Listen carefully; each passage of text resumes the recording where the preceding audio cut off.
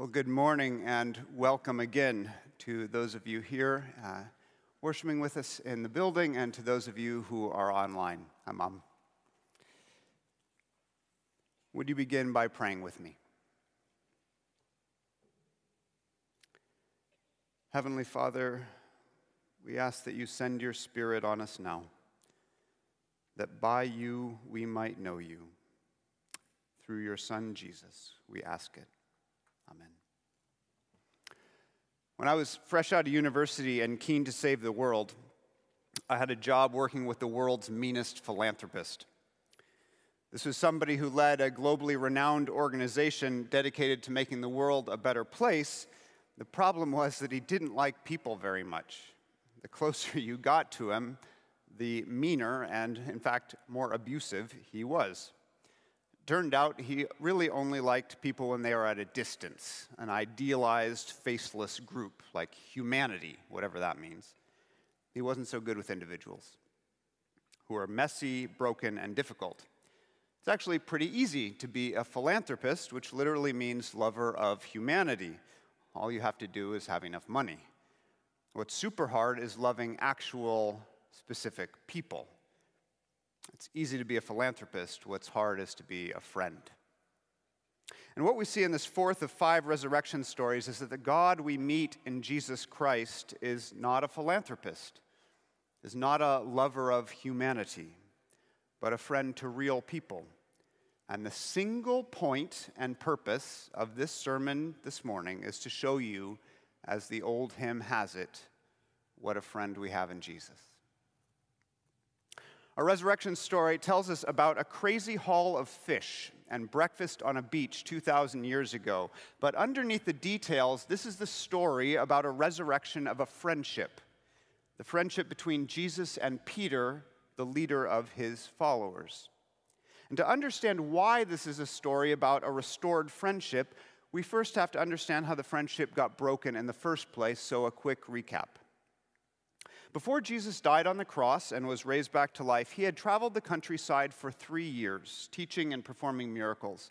And during his travels, he accumulated hundreds and thousands of followers, students, disciples, people who wanted to learn from him, learn how to be like him, people like us.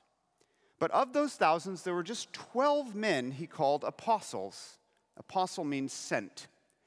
They were his advance team, heading out to share the news that he was teaching, and they were his inner circle.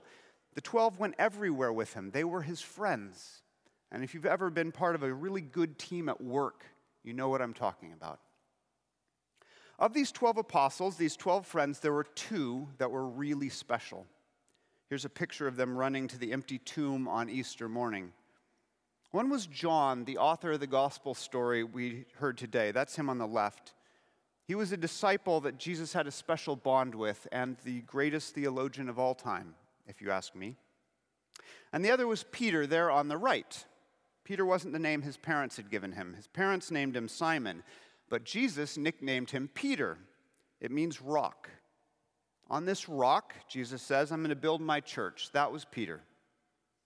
He's always listed first among the apostles. He was their leader, their spokesman. He was impulsive, hot-headed, emotional. He's the first to name Jesus as Christ, the anointed Savior. Peter loved Jesus, but he broke their friendship. The night before Jesus was crucified, he told his 12 friends that he was going to die, and Peter said, I'm going to lay down my life for you.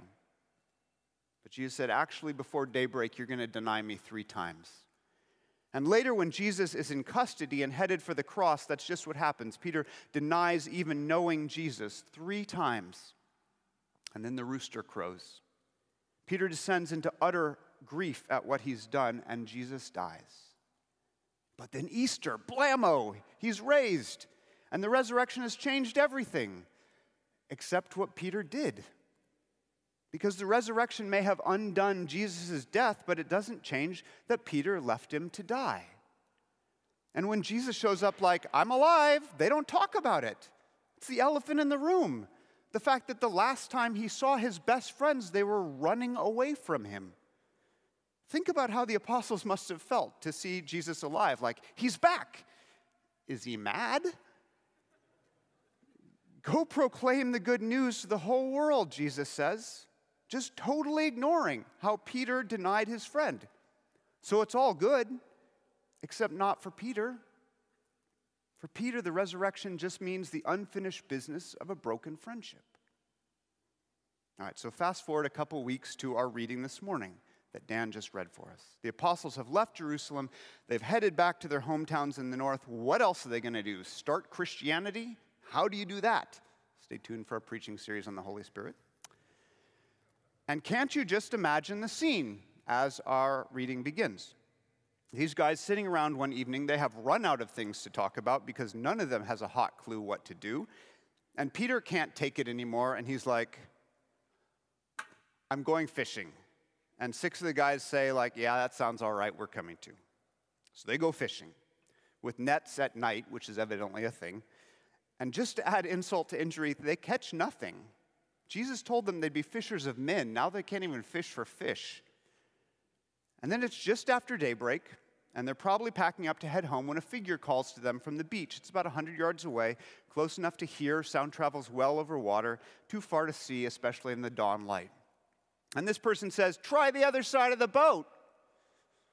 Well, I don't know much about fishing, but I can tell you this is pretty much garbage advice if it's coming from anybody except the Lord God Almighty, because fish swim, and the idea there's no fish here, but there's a boatload of fish here is crazy. But for some reason, they do it. And darned if it doesn't nearly capsize their boat. This massive net just bulging with fish, so many it should have broken, but it didn't. And John, cool, cerebral, transcendent John, he looks at the net, and he looks at the figure on the beach, and he says in that way he has, you know the way, it drives the other disciples crazy. He says, it is the Lord. And then Peter, hot-headed, emotional, impulsive Peter, throws himself into the water. On Easter morning, John had looked into the tomb, just looked and believed, but Peter's a jumper. He dives in. He dove into the empty tomb. He dives into the sea. This is the same Peter who walked on water one time and sank for his lack of faith, but now it's Peter's best friend standing there. And this might be his one chance to make things right? Like Jesus showed up twice. There was no guarantee of a third time. So Peter, who's been casting nets into the water all night long, casts himself without a second thought. While his friends are watching him swim away like, okay, Peter, I guess we'll bring the boat and the fish. And of course, it's actually pretty awkward when they all get to shore. There's Peter still breathing hard. He sprinted for shore, but what's he supposed to say now? Sorry? And there's a little cook fire with some bread and fish. And there's Jesus. They know it's Jesus. There's something confusing about him. It's like when Mary met him in the garden and thought he was the gardener. I don't know why. Resurrection's weird. Anyway, Jesus says, bring some of those fish. And Peter's like, I'm on it. You don't know whether to laugh or cry at this guy. He's like a kid who got in trouble and so desperately wants to make everything okay that solo he's dragging this net of 153 fish out of the water. And quick side note, have you ever met a fisherman? Of course they counted the fish. There were so many fish. How many fish were there, John? There were 153 fish. That's what he said. They wrote it down. We've had it for 2,000 years. And then they have breakfast. And we don't know what they talk about, or maybe nobody said a word. Maybe they were just savoring every moment because they'd traveled with Jesus for 3 years, and the best mornings of their life had been spent around cook fires just like that, and they thought they'd never get the chance to do it again. But after breakfast, we get this dialogue that we see in verses 15 to 19, where Jesus turns to Peter and he says, Simon, son of John. Now remember when Jesus met Peter, he named him Rocky, because Jesus is going to build his church, his community of followers, on this rock. But Peter knows he hasn't been a rock to Jesus. He's been much more like sinking sand.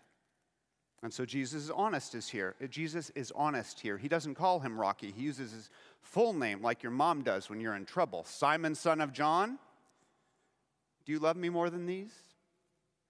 More than these what?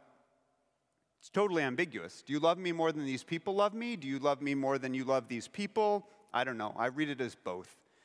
Do you love me the most? Of these friends in your heart, do you love me the most? And this is the question. Jesus has gone straight to the heart of the wound between him and Peter. This is the question, and it's a real question, given what Peter has done. Do you love me? And Peter says, yes, Lord, you know that I love you. And can't you just hear the grief in Peter's reply? His voice breaking, because he does love Jesus more than these, and he knows Jesus knows, but he got scared and he screwed up so bad. And he knows Jesus knows that too. So he's almost like, you know I love you and you know what I've done. And Jesus replies, feed my lambs. Now, Jesus has talked about himself as the good shepherd, so this is pretty clear. He's saying, take care of the people I care for. And Jesus asks him this question 3 times. And each time Peter says yes, and each time Jesus gives a slightly different response. Feed my lambs, tend my sheep, feed my sheep. And there's a sermon that would parse out the nuances of these different replies, but this is not that sermon. What I want you to see here is that Jesus' reply to Peter is Jesus saying, I know you love me, Peter. It's okay. He's saying it without saying it, because sometimes that's how relationships have to get healed. Because Jesus is bringing Peter back into a relationship of trust. I'm trusting you, Peter. I'm trusting your love for me, even though you betrayed me. I know you love me. And I'm trusting you to take care of the people I love. Well, Jesus asked Peter 3 times if he loves him. And by the 3rd time, Peter is hurt that Jesus is still asking. That's hilarious, given what he's done. Isn't that just how we are? Like, oh, Jesus, yeah, I denied knowing you while you went to your death, but how many times do I have to say I love you? 3 times? And here Peter is like all of us. Whenever we've done wrong, we just want to fast forward to the part where it's okay again. And what Peter can't see in the moment is that Jesus is letting him erase his 3 denials. The 3 times Peter said, I don't know that man. Jesus doesn't want those denials to be Peter's last word. So he asked 3 times, so that 3 times Peter can answer with love, each declaration of love canceling out a denial, and they can be friends again. And then at the end, Jesus prophesies over Peter. He says, when you're old, you're going to be led where you don't want to go. And legend says that Peter died a martyr in Rome, where he was the first bishop, the first pope, crucified upside down at his own insistence because he said he didn't deserve to die the same way his friend had. He was led where he didn't want to go. That love for Jesus, feeding lambs, tending sheep, it cost him his life. The same life that he'd once impulsively declared he'd be glad to give, and then he held it back. In the end, he willingly and freely gave it. As a consequence of that love, he declared after breakfast on the beach. Peter broke his friendship with Jesus when he denied him and ran from him, but on the beach, Jesus makes him a friend again. Jesus makes Peter an equity partner in the family business, so to speak, knowing what it will cost Peter in the end, knowing that for the sake of love, Peter will lay down his life gladly and freely, laying it down daily in the service of living and laying it down once and for all in the pain of dying. Simon, son of John, do you love me? No one has greater love than this, Jesus said, than to lay down one's life for one's friends. And what this means is, what this resurrection story means, and it is impossible to overstate the significance of this. What this means is that the Word of God made resurrected flesh, the same Word of God through whom all things were created, came to a beach one morning 2,000 years ago and gave fishing advice and cooked breakfast, and he did it all to make things right with his friend. I'm going to wrap up now and finish things off, but this is what I want to leave you with. Jesus doesn't love humanity. What the heck is humanity anyway? He loves you. Jesus is no philanthropist, he's a friend. Jesus is your friend, even if you don't know it. Just as you are, he's your friend if you'll have him. And I want you to know 3 things about this. First, you haven't let Jesus down worse than Peter did, no matter what you've done. And Jesus came back for Peter. So you, all of you, each of you, yeah, you, are priority number 1 for Jesus. He wants to be your friend. He wants you to be his friend. And the friendship of Jesus doesn't mean that your troubles will go away, because that's not what friends do. But the company of a friend changes how you go through the good and the bad of life. Second, you can do this. You can be a friend to Jesus. He can be your friend. Before I became a Christian, this kind of talk drove me crazy. Like, Jesus is your best friend? Are you kidding? He's not here. And fair, he's not here like you and I are here. But now I'm a guy in my 40s. And if you're a dude in your 40s, you know how hard it is to make friends. And so when I meet people I like, I've started just asking them straight up, do you want to be friends? Seriously, like I'm in the 3rd grade. Because life's too short and too hard not to have friends.